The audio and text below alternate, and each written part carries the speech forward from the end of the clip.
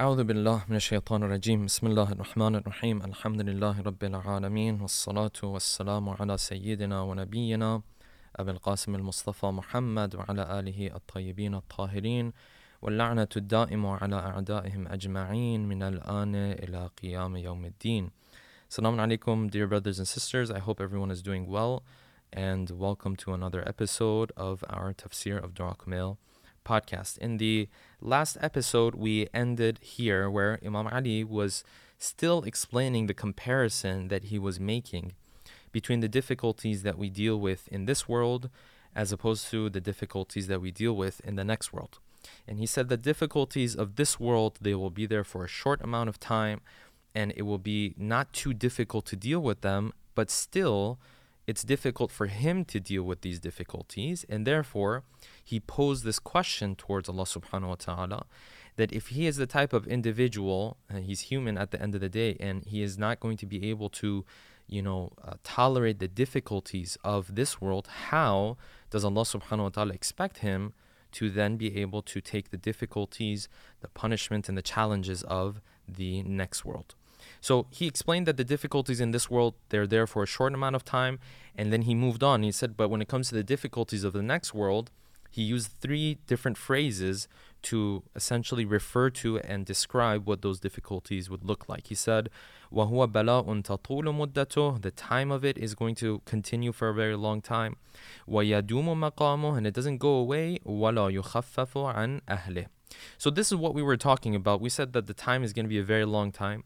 We referred to some verses of the Quran that talk about how the day of judgment for some people, it might take 50,000 years for them. And that is part of their punishment. And then we also talked about how the Imam says, وَلَا يُخَفَّفُ عَنْ أَهْلِهِ, that this difficulty, this punishment, it is not lessened, it is not lowered for those who actually are dealing with this punishment. This is where we quoted those verses of the Quran from Surah Al-Ghafir, in which the people of the hellfire, they will essentially ask the guardians of the hellfire, who are the angels around the hellfire. They will ask them and they will beg them to have them approach Allah subhanahu wa ta'ala, to have them ask Allah subhanahu wa ta'ala to send a little bit of mercy their way through lessening and lowering the punishment for at least a day, giving them a day off from this punishment. And the angels responded, they said, listen, let me ask you a question. أَوَلَمْ تَكُ تَأْتِيكُمْ رُسُلُكُمْ بِالْبَيِّنَاتِ, did you guys not have messengers coming back and telling you that this is what is going to happen? Did you not receive the message, essentially? And they said, قَالُوا بَلَى, they said, yes, we did. And the reaction of the angels was, فَدْعُوا, so if that's the case, then you can call and cry as much as you want, but your call does not hold any value. Now again, I mentioned this a little bit in the last episode, and I'll have to mention it again, because all the time what we hear is that whenever we talk about the hellfire, there's a lot of misunderstandings and a lot of misconceptions surrounding the topic and the concept of the hellfire. So I'll mention this again, that if Allah subhanahu wa ta'ala rejects the mercy of these individuals, or rejects, giving them this mercy, right, and granting them this mercy, it's not that Allah subhanahu wa ta'ala is cruel. It's not that Allah subhanahu wa ta'ala is, na'udhu billah, like he's like this mean king who will punish people even as they're begging for help. No, it's because technically their request for the mercy of Allah subhanahu wa ta'ala is not genuine. Because if their request for help was genuine, they would have done it in the 50, 60, 70 years of their life in this world. Whereas as much as Allah subhanahu wa ta'ala tried to approach them in this world metaphorically, they continue to reject His mercy. So now when they call out for His mercy, it's not so much that they want His mercy, it's not that they qualify for His mercy, it's more so that they just don't want to go through the punishment. Okay, so we have to understand that this call for mercy is not a genuine one, and that is exactly why Allah subhanahu wa ta'ala is not responding to them. It's not that it's a genuine call for mercy, and that is predicated essentially on the type of people that they were in this world. That's why you find in the verses of the Quran, I believe it's Surah Al-Dukhan if I'm not mistaken, in which Allah subhanahu wa ta'ala says that these guys, they claim that if we remove the punishment from them, that they would come back to the right path, right? But then the Quran says, أَنَّا لَهُمُ الذِّكْرَ, how can these guys truly be reminded of the truth. In other words, how can they come back to the right path? وَقَدْ جَاءَهُمْ رَسُولٌ كَرِيمٌ, or جَاءَهُمْ رَسُولٌ مُبِينٌ. Whereas in this world, we sent them the clearest of signs. They knew the truth, back, from cover to cover. They knew it very well. And still they rejected the truth. So what is going to make them now believe in this message? So what Allah subhanahu wa ta'ala is saying is that this request is not a genuine request. Otherwise, if it was a genuine request, that would have reflected itself in the actions that these people were carrying out while they were alive in this world. And once that happens, yes, when someone asks for the mercy of Allah subhanahu wa ta'ala on that day, yes, if it's a genuine call for mercy, which again would have manifested itself in their actions in this world, then yes, the mercy of Allah subhanahu wa ta'ala is going to be there. That's why the verses of the Quran says, وَيَعْفُ عَنْ كَثِيرٍ, and He forgives many sins, right? Sometimes even a sin that someone may have not even repented from, maybe Allah subhanahu wa ta'ala will forgive it because of certain other actions that they have done. Right? As the verses of the Quran say, إِنَّ الْحَسَنَاتَ يُذْهِبْنَ السَّيِّئَاتِ, the good deeds, they will remove the bad deeds.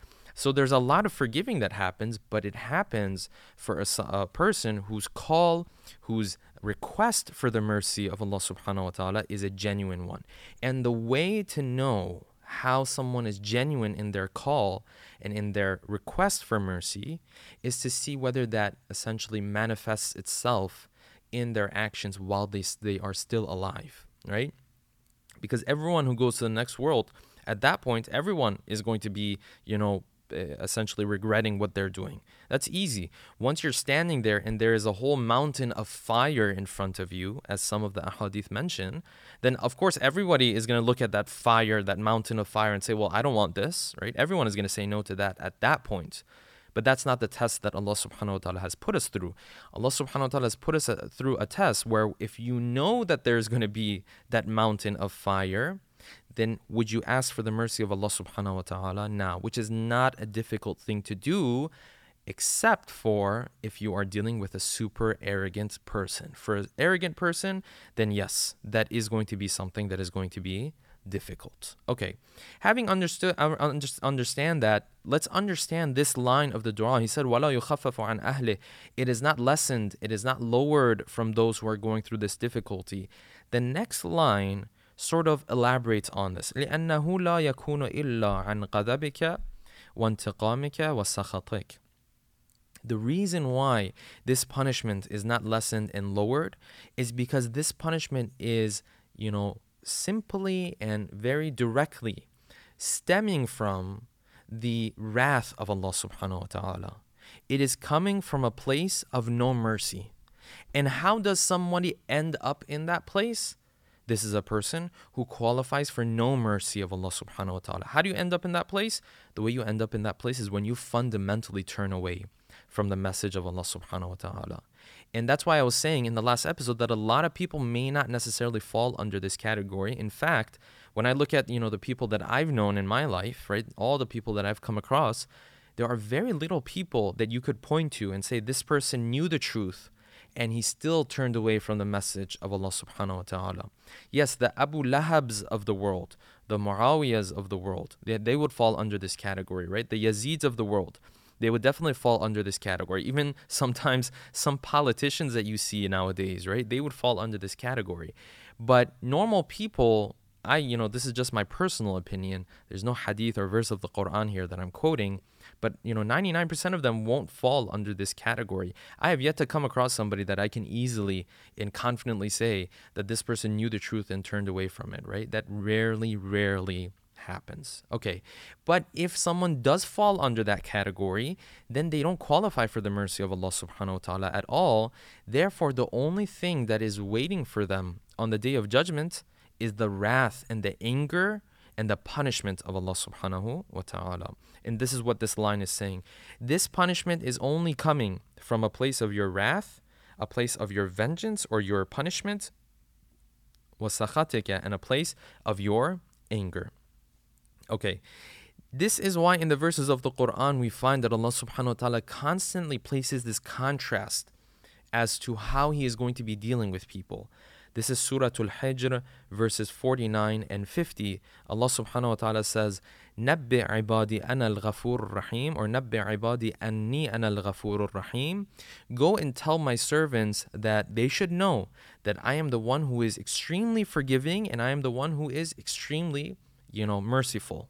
Right? And Ghafur means the one who often does that, right? So oft forgiving, as they say, the one who is constantly forgiving. Ar-Rahim, the one who is specifically merciful. But then on the other hand, and you see this contrast, right? On the other hand, وَأَنَّ عَذَابِي هُوَ الْعَذَابُ الْأَلِيمُ. But if someone acts in such a way where they reject the mercy of Allah subhanahu wa ta'ala, they turn away from His message fundamentally after knowing the truth 100%. This person, أَنَّ عَذَابِي هُوَ الْعَذَابُ الْأَلِيمُ. Also tell them that my punishment is also a painful punishment. I think I've talked about this a little bit in some of our other episodes, but when Allah subhanahu wa ta'ala says my punishment, this is a little bit of metaphorical speech here, which is very common in the verses of the Quran, because technically the punishment of the hellfire, it does not come directly from Allah subhanahu wa ta'ala, it comes from our actions. The only thing Allah subhanahu wa ta'ala does is that He removes the veil between us and our actions. In this world, we do things and we don't realize the reality of them. In the next world, we will get to see the reality of them, and essentially that is what makes up the hellfire and the punishment of a person. And this is a whole discussion, of course. We have so many ahadith and verses of the Quran to back up this point that I just made. But of course, that's not the topic of this particular episode. So I'll carry on with the dua.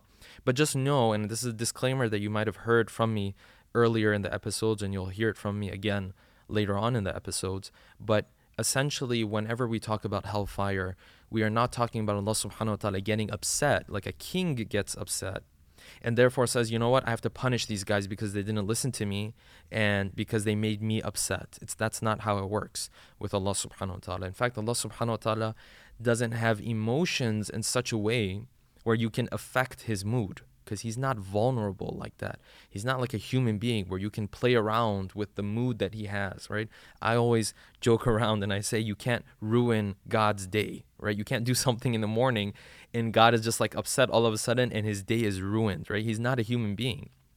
So having understood that, when we talk about His wrath, technically we are talking about His punishment. And again, we have verses of the Quran and we have hadith that talks more about this. We don't have time to get into that right now. Okay, then the Imam continues. He says, وَهَذَا مَا لَا تَقُومُ لَهُ السَّمَاوَاتُ وَالْأَرْضِ. And this punishment, because it is a punishment that is only coming from a place of anger, it is only coming from a place of wrath, it is only coming from a place of vengeance of yours, there's no mercy involved in it, it is the type of punishment that the heavens and the earth cannot bear. Right? Even the heavens and the earth cannot withstand this type of punishment. So what is this line of Dua Kumail saying? Well, if you look at the verses of the Quran, and basically in any language that you look at, you would essentially talk about certain things as being icons of strength, as being icons of perseverance. And usually like mountains would be a good example of that, right? If you want to speak of someone who is able to bear anything and withstand anything, you'll say like, this guy's like a mountain. You can't move him at all, right? This is what the Quran is saying. The Quran is saying the heavens and the earth, right, which is like really big in our minds, even they, with all of their stability, cannot withstand the punishment, the type that is only coming from His vengeance and His wrath. Okay, and it's interesting because when you look at the verses, or forgive me, the ahadith that we have, you find traces where the Ahlul Bayt actually talk about how if this world were to host some of the punishments of Allah subhanahu wa ta'ala, that this world would not be able to take it. Like literally, the world would essentially stop functioning if it were to host some of the punishments that you will find in the next world. So I'll give you some examples of this, right? In the verses of the Quran, the Quran says, هَذَا فَلْيَذُوقُوهُ حَمِيمٌ وَغَسَّاقٌ. On that day, these guys, they will have to taste and drink from Hamim and Ghassaq. What is Hamim and Ghassaq? These are essentially two terrible drinks that the people of hellfire will have to drink, right? They are boiling, right? And they are very dark. Okay, now the hadith says, in the interpretation of this hadith, or of this verse of the Quran, the Prophet says that if you were to take essentially a bottle or a bucket of this water of ghassaq, as the Quran refers to it, and you were to pour it into earth, right? If you were to pour it on this land that we live in, the hadith says that it smells so bad, right? And it stinks so bad that the whole earth and everybody in it would essentially die from how horrible it smells. Now, these are scary hadiths again, but again, I'm mentioning that disclaimer on the side that it's difficult for someone to reach this point, right? But God mentions all this as a deterrent for us, right? And if it strikes fear in our heart, that's not a bad thing. That is part of what, makes Islam what it is. Hellfire and the fear of hellfire is a real fear, and is something that Allah subhanahu wa ta'ala has talked about in the verses of the Quran. We just have to remember that this is for someone who sinks really, really low, but at the same time, because any of us has that potential, it's used as a deterrent to just explain how low somebody can get, that they're worthy of something like this. Again, in the verses of the Quran, what you find is that there's talk of this tree known as Shajaratuz Zaqum, the tree of Zaqum. And the verses of the Quran tell us that this tree of Zaqum, it grows in the middle of hellfire. Now, what does that exactly mean? It seems to be saying that, it's at the very core of this punishment, right? Usually when you move into the middle of something, that means you're at the very core of it. That means you're at the very peak of it. Okay.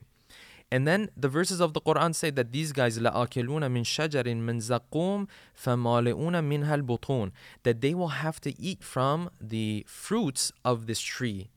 And in other verses of the Quran, I believe it's Surah As-Saffat, we read that Allah subhanahu wa ta'ala says that the fruits of this tree of Zaqum, they are like the heads of the shayateen. What does that mean? We really don't know. But it's just explaining that it is really a disgusting and an ugly thing to have to deal with. Now, hadith says that if you were to take a drop from this tree, like if you were to extract a drop from this tree and bring it into this world, that the mountains would implode. They would explode, right?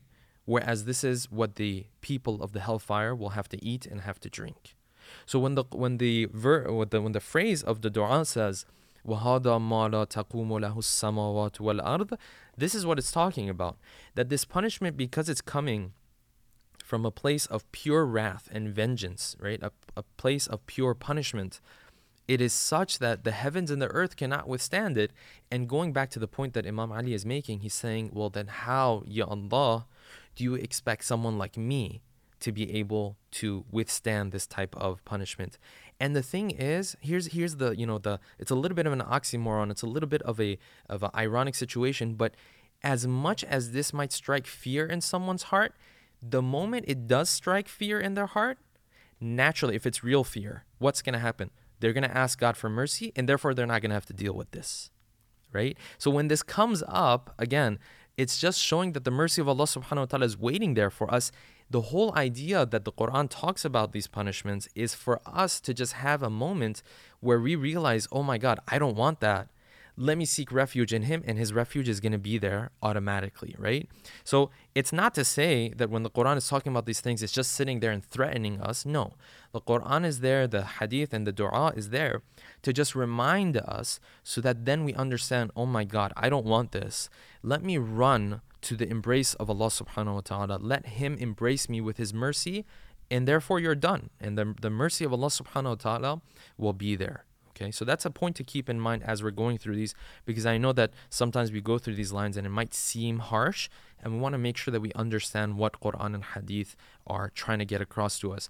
Quran and Hadith are not there to just scare us. No, they're not there for that. Quran and Hadith are there to warn us so that we run towards Allah subhanahu wa ta'ala. And if that warning happens and you run towards Him, then essentially you have nothing to worry about at that point, because He will embrace you with His embrace of mercy and blessings, inshallah. Moving on. يا سيدي فكيف بي وأنا عبدك الضعيف الذليل الحقير المسكين المستكين. Right? My Lord, then my master, then how is this going to relate to me? How am I going to be able to withstand something like this? While I am the one who is lowly, I am the one who is, abased, I am the one who's weak, I'm the one who's miserable, right? Like, how am I going to be able to withstand something like this? And then, because he knows that he cannot withstand something like this, essentially he starts moving towards Allah subhanahu wa ta'ala, like I just mentioned. You have that fear. That fear is to cause you to move towards the mercy of Allah subhanahu wa ta'ala. So now he's just talking about how vulnerable he is. Now he says this, Ya ilahi wa rabbi wa sayyidi wa mawla. Because this is the situation, my Lord, my Master, the one who nurtures me every day, لأي الأمور إليك أشكو ولما منها أضج وأبكي. Then you see that I have all these problems on my hand. I don't know which of my problems to complain to you. Because I was talking about this punishment.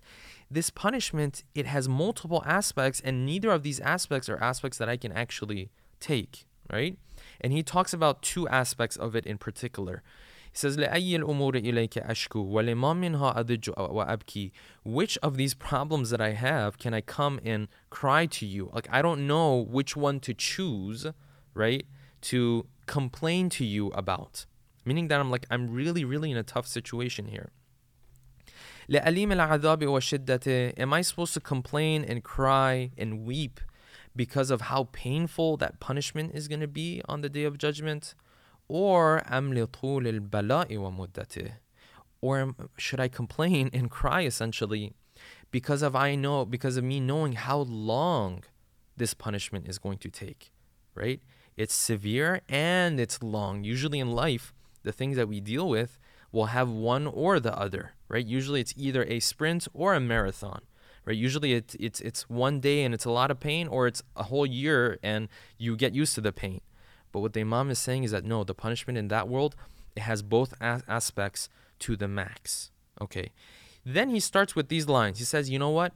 The only option I have is that if I do end up there, and again, this is from this point onwards, is hypothetical talk, because when Allah subhanahu wa ta'ala sees his servant having fear of him, and again, if it's genuine fear, it's not just the fear that this person is lying about and just has it on his tongue and it's not lip service. No, if it's real fear, then he is automatically embraced with the mercy of Allah subhanahu wa ta'ala, okay? But so this is hypothetical. And if you remember in a couple episodes ago, we talked about how Imam Ali does use hypothetical talk and hypothetical statements to highlight the mercy of Allah subhanahu wa ta'ala. This is exactly what he's going to be doing again. He says, فَلَئِنْ سَيَّرْتَنِي لِلْعُقُوبَاتِ مَعَ أَعْدَائِكَ. Says, you know what? If I do end up there, then you tell me what I'm supposed to do. And again, this is hypothetical because once you have that fear, the mercy of Allah subhanahu wa ta'ala is going to be readily available. Now, as we go with the lines, and inshallah we'll wrap up this episode with this line, he explains that if I do end up there, let me tell you something, that the punishment is not the thing I'm actually worried about. There's something else. As much as I talked about the punishment, there's actually something else that is much more painful for me if I have to experience it. So he's going to get into that, inshallah, in a couple of lines, and inshallah we'll leave that for the next episode, inshallah.